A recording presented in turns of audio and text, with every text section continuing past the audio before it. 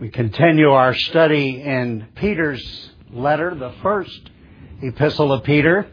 And of course, we are still just in chapter 1, but moving along. I'd have you take your Bible and turn with me to 1 Peter chapter 1.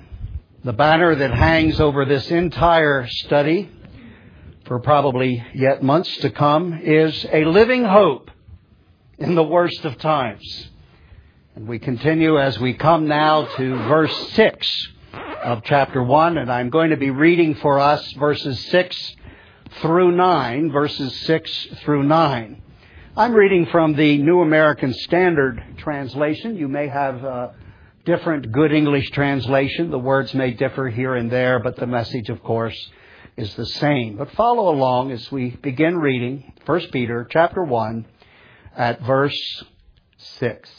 In this you greatly rejoice, even though now for a little while, if necessary, you have been distressed by various trials, so that the proof of your faith, being more precious than gold, which is perishable, even though tested by fire, may be found to result in praise and glory and honor at the revelation of Jesus Christ.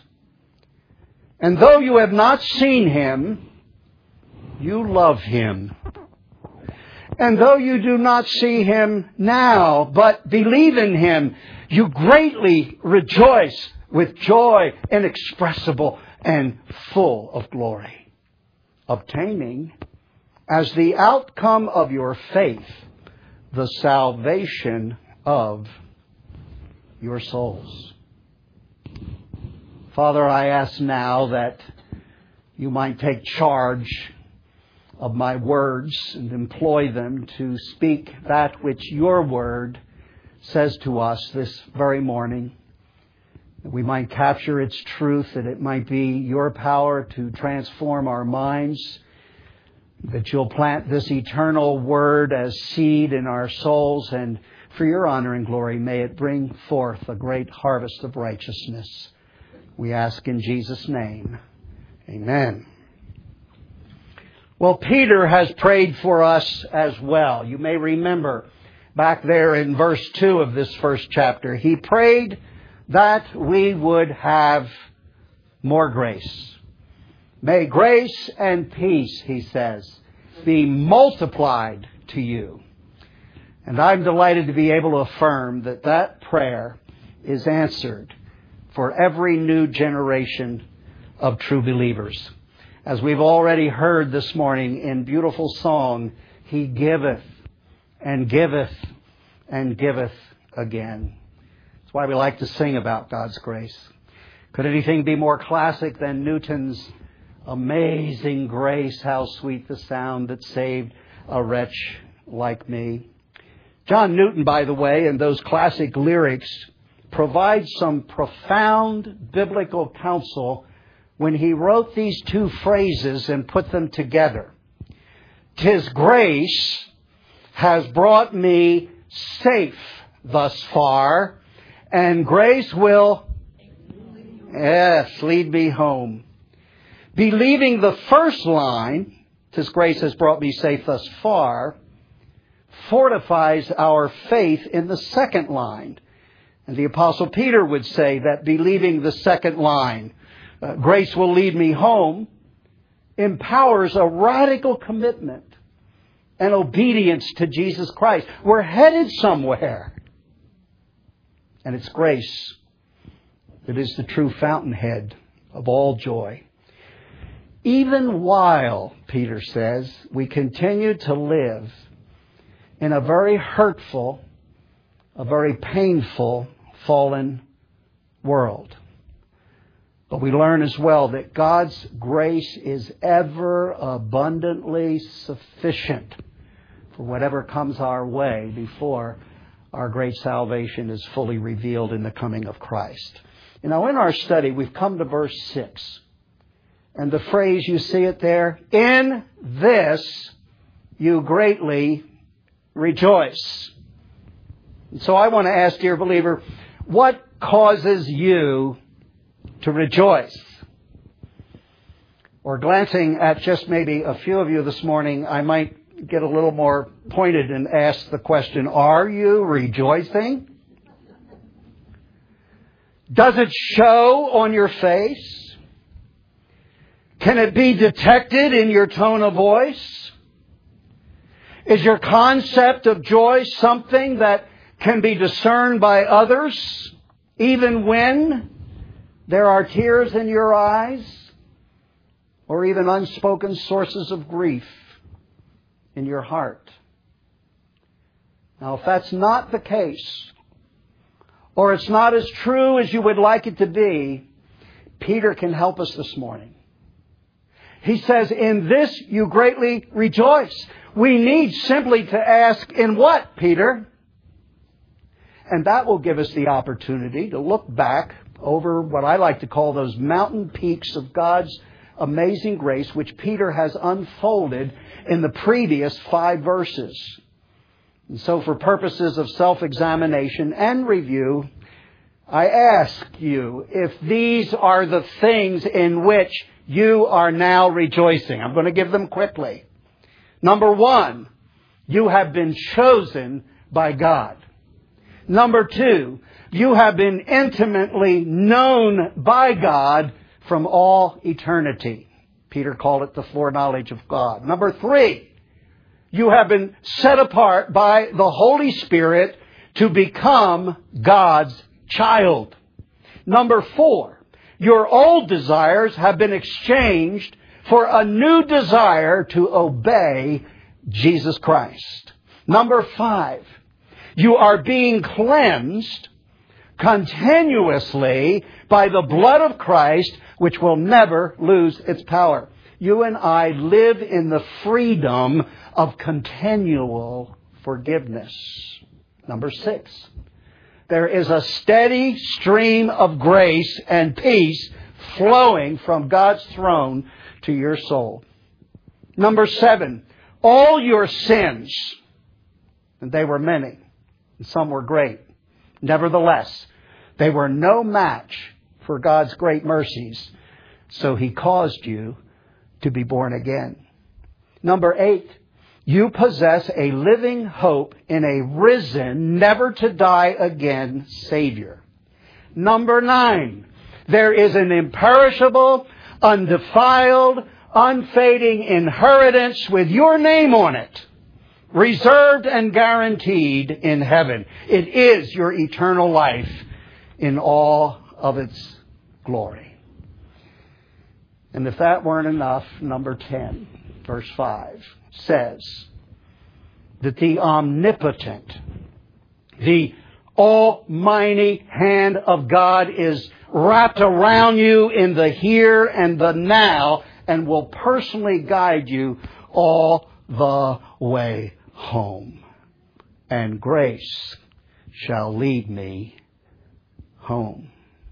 In this, in those things, you greatly rejoice, my friends, because anything other than those things are a mirage.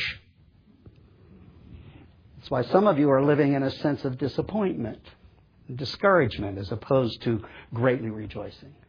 Because anything other than those things is a false hope.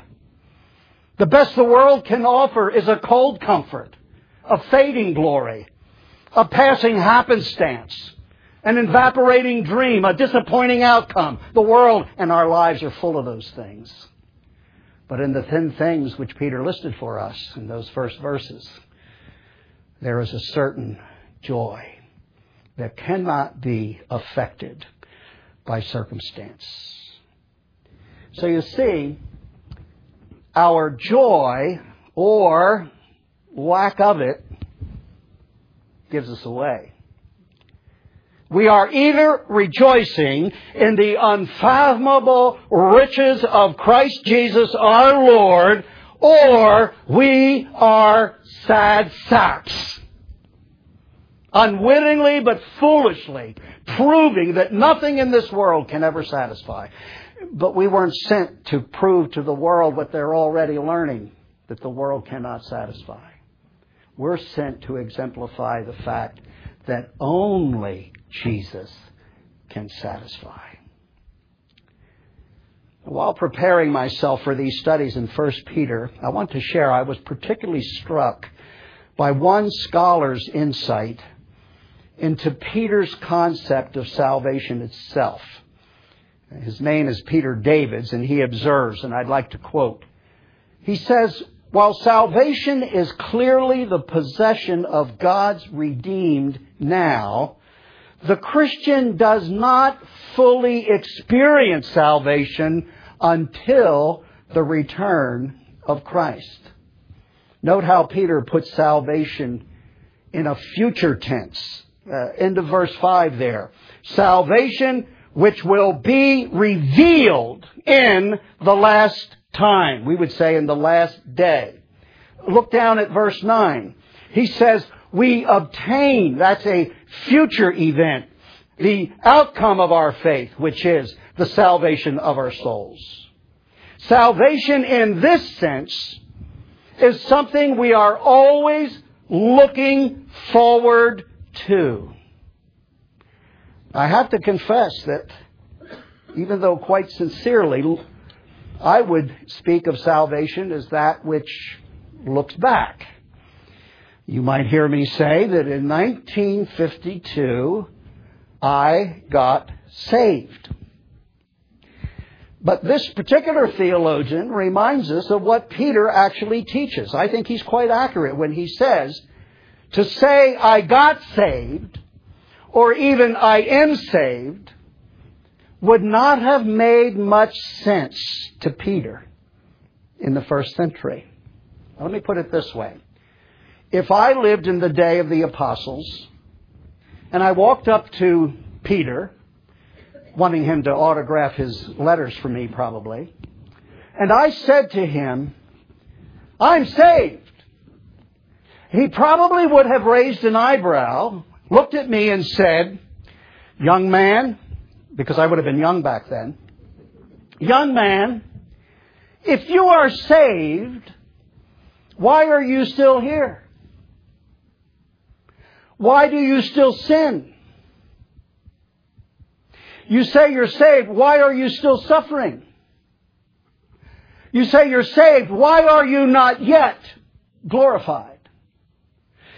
And then the gentle apostle would begin to teach me. And he does that, by the way, through his epistles.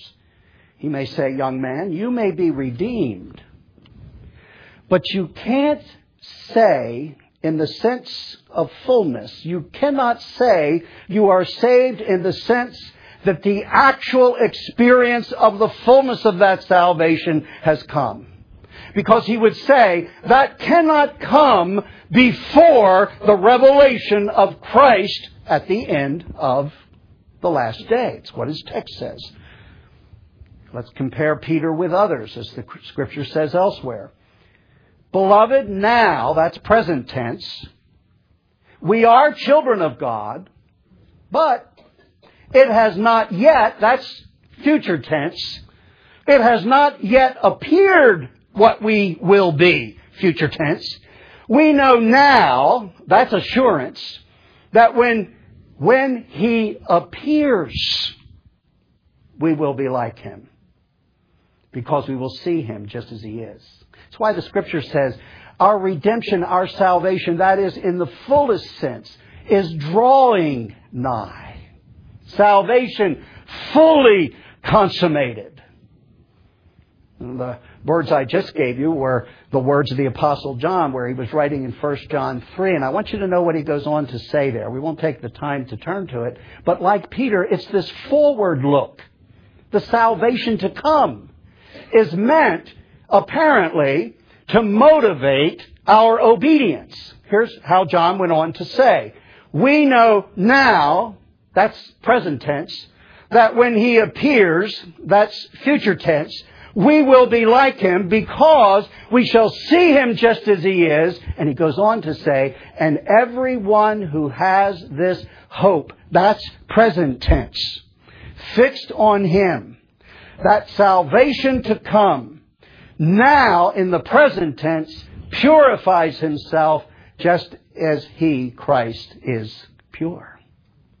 Beloved, I think we've been missing, a lot of us been missing something for a lot of years in our rather cliche-ridden Christian life. We love to talk about the fact that we were saved in the past tense. And Peter would say, you haven't begun to experience the motivation of what it means to see your salvation, in one sense, as not having fully come. Because the one who has the hope that salvation will mean not only redemption from our sins, but it'll mean a full and complete deliverance out of this world of woe. Our salvation is still being revealed and will not fully be revealed, Peter says, until Jesus comes again. So these apostles would have us think of our great salvation not so much as a past event, I was saved, but as an end-time event when Christ appears for His own. Surely you were saved when you first put your faith in Christ. You and I are still being saved, are we not?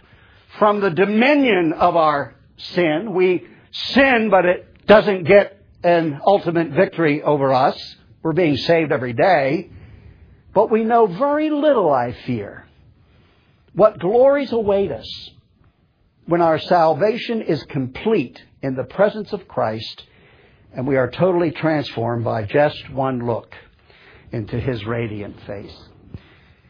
Last night, my wife and I were sharing these things. Sometimes I run my sermons past her, and when I do, they get better and sometimes more accurate.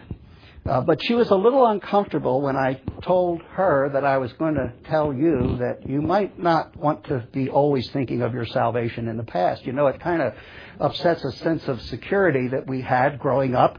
Many of us in traditions where we were always told to look back to the day we confessed Christ as our Savior. Well, that's a wonderful thing. And so I was trying to explain all of this to her. I mean, after all, the next day was going to be Valentine's Day, and I wanted things to be on an even keel there.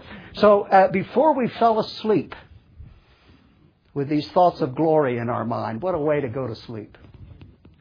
I said, honey, maybe what I'm trying to say, put it this way. Way back when I was redeemed. Because, as it says in 1 Peter, He caused me to be born from above by His great mercies. That what has really happened is, more accurately, frankly, I can say, I am safe. Safe. Because last week we learned that Peter said, in the meantime, you are being kept and protected by the omnipotence of an almighty God. So there's a sense, if I want to be more biblically precise, I don't expect we're going to change our traditions. I suppose I'll still be talking about the fact that I got saved in 1953. But listen, I have a new appreciation that while I am safe now, beloved, I'm looking forward to being saved. Saved out of this world. Saved out of this corrupt body in which sin still works its dastardly deeds. I'm supposed to get, you're supposed to get. Peter says you better get excited about the salvation that is yet to be revealed in the coming again of Jesus Christ, because it will motivate your behavior now. And so he says in verse 6, for the present, for a little while, do you see it? He says, if necessary, you have been distressed by various trials. The King James Version puts it this way, though now for a season, actually a brief period of time. Some of you snowbirds think the season is slipping by so quickly because it hasn't gotten warm yet. It's just a season, but it's passing. And Peter says, look at your trials in the light of your coming salvation, and you'll see that your trials here in the now are only a season and for a little while. This is just a season. There's much more to the salvation which is to come. The best parts of it, frankly. Rejoice in that. But in the meantime, and by the way, can I emphasize the first part of that word? In the meantime. time. In these mean times, all that remains of our earthly sojourn is just that, folks. It is a trip home. It's an expectation of the glory that will be revealed to us. A glory that Paul said in one place, if I piled up all my tribulations over a lifetime, they aren't worthy to be compared with the glory that is to be revealed. That's our salvation. That's the grace which saved us. It's more grace each day to keep us. But do not forget this future grace at the appearing of Christ. Grace, by the way, in that moment will no longer be for the purpose of sustaining us in our trials. It'll be a grace that comes on the last day to deliver us once and for all from our trials. You looking forward to that? The saints of a previous generation, better than we do, have understood future grace and a salvation still waiting to be revealed. When they sang songs and wrote songs that said things like, when all my labors and trials are o'er, and I am safe on that beautiful shore. That will be. That will be down through the ages. That will be glory for me. And for you too, if your faith is in Christ now. Put your faith in Christ today, because if you do, your salvation is certain. And in the meantime, you are safe. Your inheritance is protected in heaven, and you personally are kept by the almighty hand of God. That is something, folks, to turn a few of you sad sacks into rejoicing saints as you go your way, no matter how cold it's been. But how can you know that you have such faith? You see, with Peter's view of salvation as future, how can you know, or can you know and be assured that when Christ appears, you too will appear with Him in glory? Now, one apostle, James, says, you want to be sure? Well, look to see that the faith you say you have is actually bearing fruit in changed behavior. I think James was the apostle from Missouri. You know, he's the guy who said, you say you have faith. What's Missouri? Show me. And it is a great comfort if you and I can look in the mirror and see the fruit of our salvation, God's work in us, and that it is genuine. We need that in-your-face teaching of James, especially to challenge those who lay claim to a faith. This is who James was actually addressing. People who claimed to have faith in Christ, but were living like the offspring of the devil. Peter, however, led by the Holy Spirit, as much as James was, takes a different approach because his readers are not trying to fake the Christian life. Too much was at stake. They have already left home, and in some cases family members, because of the persecution in their allegiance to Christ.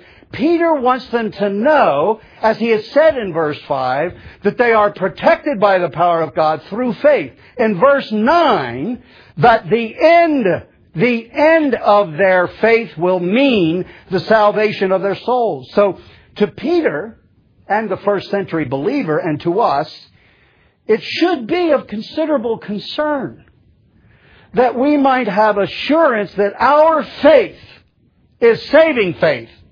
And Peter's approach is to say, let that faith be tested and tried and see what comes out at the end.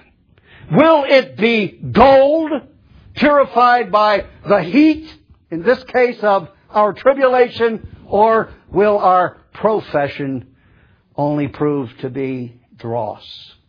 To Peter, nothing could be more important than that we have this faith tested and tried. If you will, a faith taken into the laboratory of a fallen world, where it gets blasted whenever God deems it necessary, with a sufficient supply of troubles, trials, and heated tribulations, until that faith comes forth as gold, a precious thing. So I ask you the question, if knowing whether your faith is a saving faith is more important to you than just remaining in some earthly comfort zone, you'd be surprised that many professing believers only pray prayers asking for help in the here and now. Lord, make it go away. Lord, please send the supply. Lord, I'm sick, make me well. And on we go. Well, those are prayers that are welcome, but search the heart. We may, with James and Paul and now Peter, learn to actually rejoice in your trials, knowing that the outcome of such testing is the proving of a genuine faith. The faith that, since it comes from God in the first place, will be the faith that our text says will receive honor and glory and praise in the presence of Jesus when He comes again. May I also insert this? If we take anything with us to heaven that can be described there as getting praise and honor and glory, let me suggest to you it is nothing that you were born with. Let me suggest to you it was nothing that you stirred up from within. It was faith for sure, but it was the gift of God, not of works, lest any man should boast. If our faith receives praise, it's because it's precious, and it's precious because it comes from God. And so it is worthy of praise. Not to us, but to Him always, even there, be the glory. You know that faith is a hope, right? In things not yet seen. It's the very definition of faith, the biblical definition, Hebrews 11. And yet faith is in the substance of what you cannot yet touch and handle. I think that's what Peter's after here when he says, look at you. You have a faith that makes you love Jesus even though you've never met Him. Well, you've met Him, but you've never seen Him. And you don't see Him now, but nevertheless you believe. You have this faith in that which is not seen, but is in the substance of all that Christ is. In fact, Peter says that a faith tested and tried is essential to our fellowship and present enjoyment of Christ Himself. You think maybe your lack of joy has anything to do with who Jesus is? No, the lack of joy in your life is an indicator your focus is somewhere other than Him who comes to us with fullness of joy, the enjoyment of Christ Himself. This is beautiful language and glorious truth for every child of God. I want you to listen to this old fisherman saying this. And I'm sort of paraphrasing again. I know you haven't actually laid your eyes on Jesus. You haven't seen Him, but you love Him. Though in this meantime, you can't see Him still because you believe, and greater still because you believe now with a tried and a true faith, that is a genuine faith, even now in this season of heaviness, he says. In spite of it all, you rejoice. What a line he gives us. With joy unspeakable and full of what? Glory. It reflects heaven itself. Beloved, I'm concerned that too many have settled for a past salvation. I was saved in 1954. Whoop-de-doo.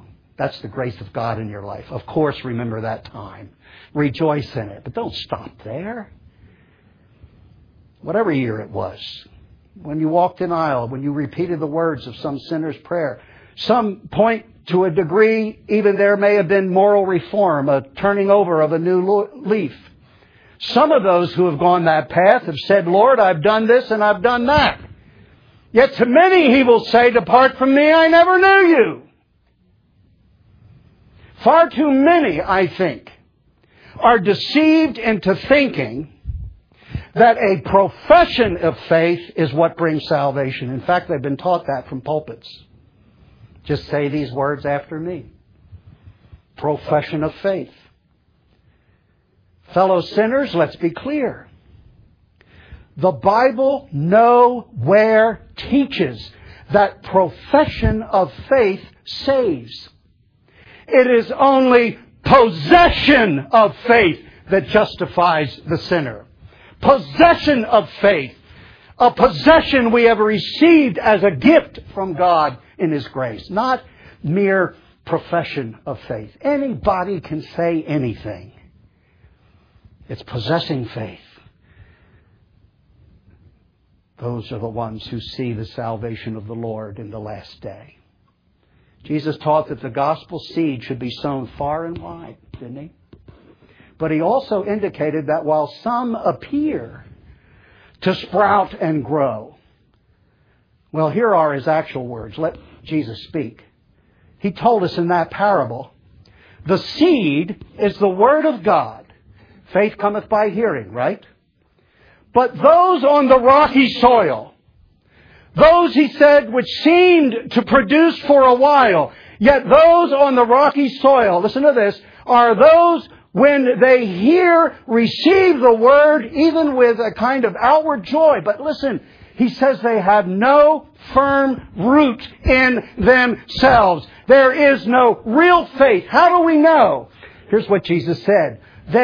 Now look at me, look up here, because I don't want you to misunderstand the word. He says they believe for a while.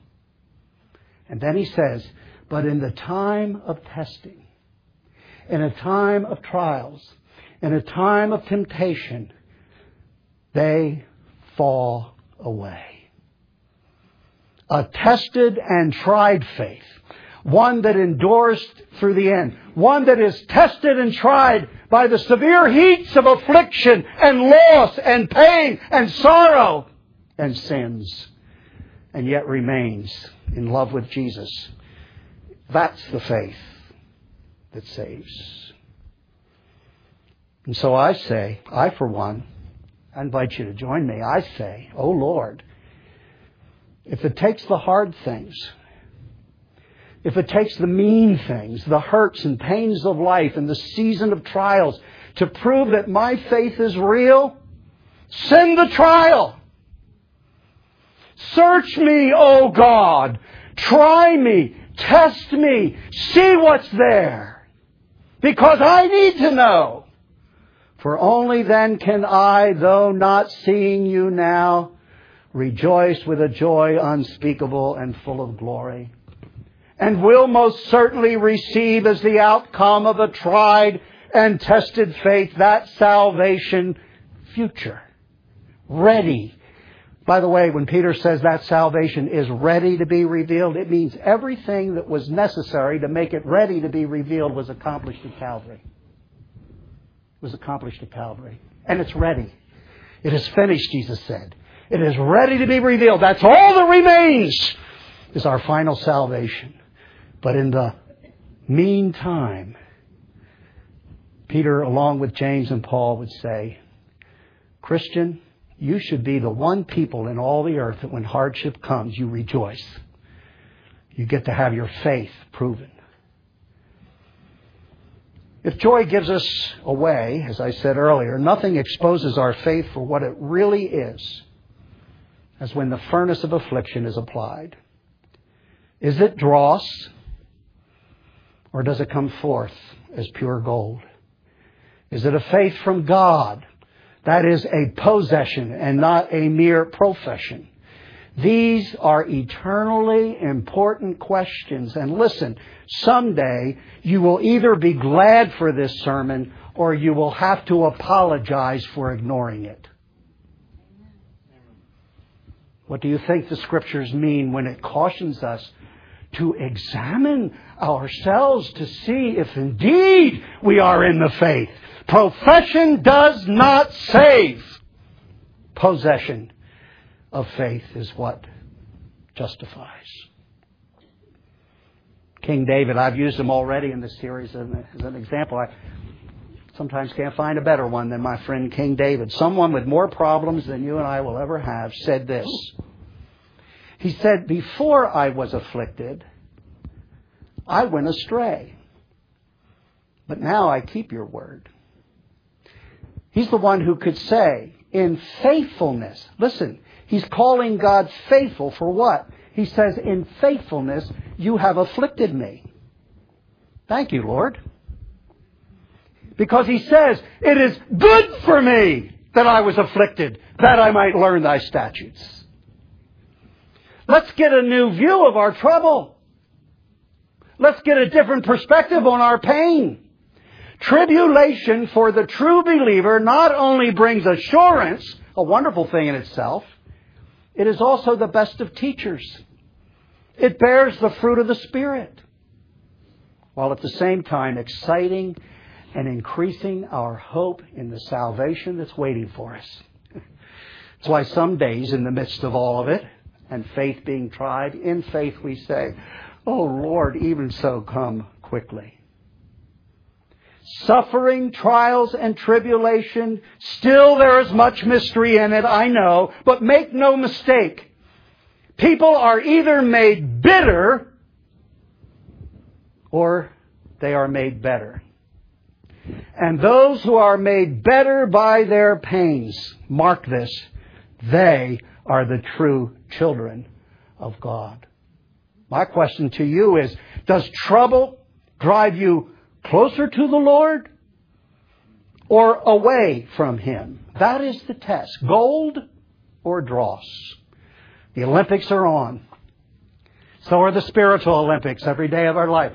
And folks, I'm not that interested in bronze. Let's go for the gold. God's going for the gold in our lives, whether we ask Him to or not. Truth is, we don't have to pray for trials and tribulations. In faithfulness, as He was to David, He will send them. But you see, by our sufferings, we are weaned away from worldly false hopes and mere wishes into the arms of what Peter called our living hope, the one who we may not now see, but we've learned to love, who when we see Him, we will come to know the joys of becoming like Him. Maybe I won't ask anyone today to get saved.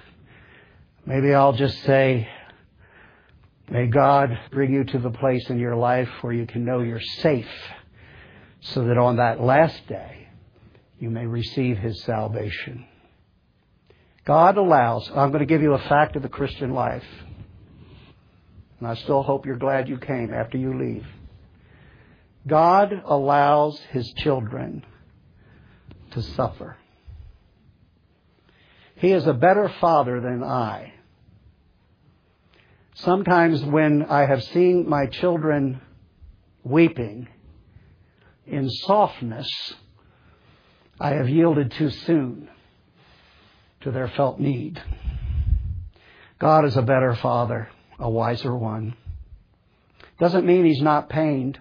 And doesn't mean it won't be His purpose to wipe away every tear, but that verse is talking about heaven, not necessarily now. God allows His children to suffer. Did you get that? Come on, we were just months in the book of Job. Does God allow the best of His children to suffer? Say amen. Amen. It is a fact, but it could never be without a redeeming purpose. Remember Paul? Lord, remove the thorn. Remove this thorn. Please, God, third time, remove this thorn, Lord. The prayer that God did not answer. But He did give. In the meantime, in the midst of the pain, what did He give? He gave a greater grace. And thus to Paul, a greater vision of glory to his faithful servant.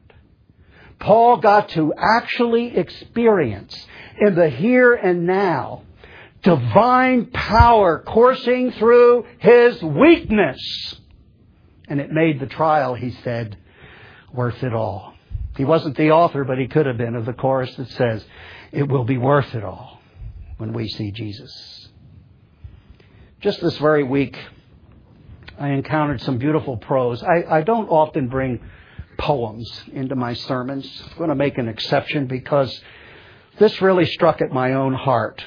A woman I don't know, her name is Martha Nicholson. And she wrote this poem. The last line in particular that you will hear was the line that pierced my own heart and has left me a better man for the truth that we've just heard out of Peter and that this dear woman reflects in her gift of poetry. Here's the poem. It's called The Thorn. I stood a beggar before God's royal throne and pleaded Him for one priceless gift which I could call my own. I took the gift from out His hand, but as I would depart, I cried, "But Lord, this is a thorn, and it has pierced my heart. This is a strange, a hurtful gift which Thou hast given me." He said so gently, "My child, I give only good gifts, and I gave my best to thee." I took it home, and though at first the cruel thorn hurt sore, as long years passed, I learned at last to love it more and more. I learned He never gives a thorn without this added grace. And here's that last line. He takes the thorn to pin aside the veil which hides His face. He takes the thorn, the hard thing, the pain, the loss, the trial, the many tears shed, but it's the thorn that He uses to push aside the veil where I get a better vision of His glorious face. The best use of our troubles is this. It brings us to Him. It brings us to Him. And when you come, you know what you will find. We're about to sing these words. He is a kind, compassionate friend. If I but ask Him, He will deliver. Make of my troubles quickly an end. But I must tell Jesus. I must tell Jesus. Jesus will help me. Jesus alone.